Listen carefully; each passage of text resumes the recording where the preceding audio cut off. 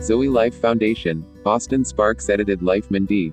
The natural will are the will of God.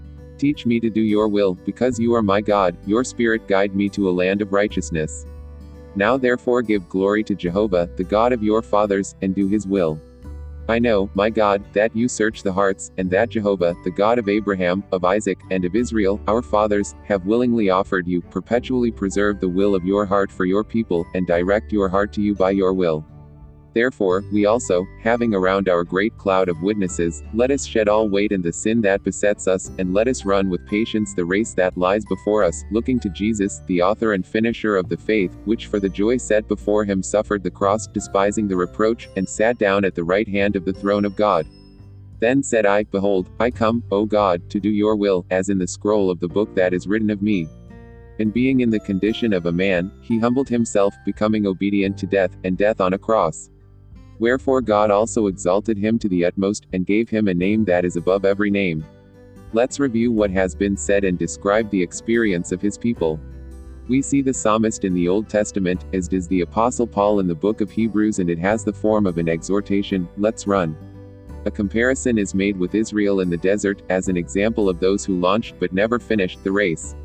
What happened to them? There is a reference that perhaps touches the secret core of its failure, a generation that did not put its heart right, and whose spirit was not firm with God, Psalm 78:8.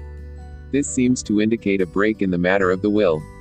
It is true that the Hebrews may have been tripped over by natural mind and natural emotions, but the main point of failure seems to have been, as in Israel, in the realm of will. If this natural will is considered weak or strong, it has a treacherous effect on the spiritual life. There can only be real progress, since this natural will departs in favor of the will of God. It was on this basis that the great author of our faith set out in his love for his Father, I come to do your will, O God, Hebrews 10:7.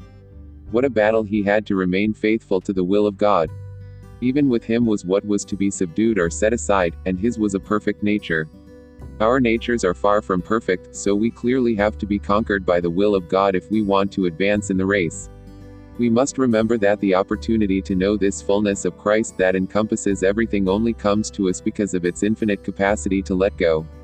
But for that, he would never have come to us at all. But because of that, he would never have tolerated life here on earth for a single day. The integral fullness of Christ has come to us because of his infinite capacity to let go.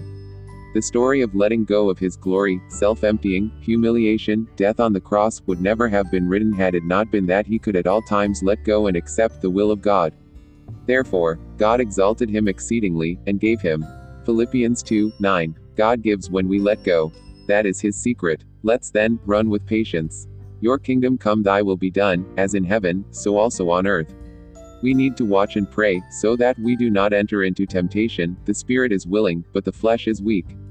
Again he went and prayed a second time, saying, My Father, if this cup cannot pass from me without me drinking it, your will be done. Jesus manifests to do your will, my God, has pleased your Holy Spirit, and your law is in the middle of my heart. In us. It is your will or ours. You decide that always. God always allows you to choose.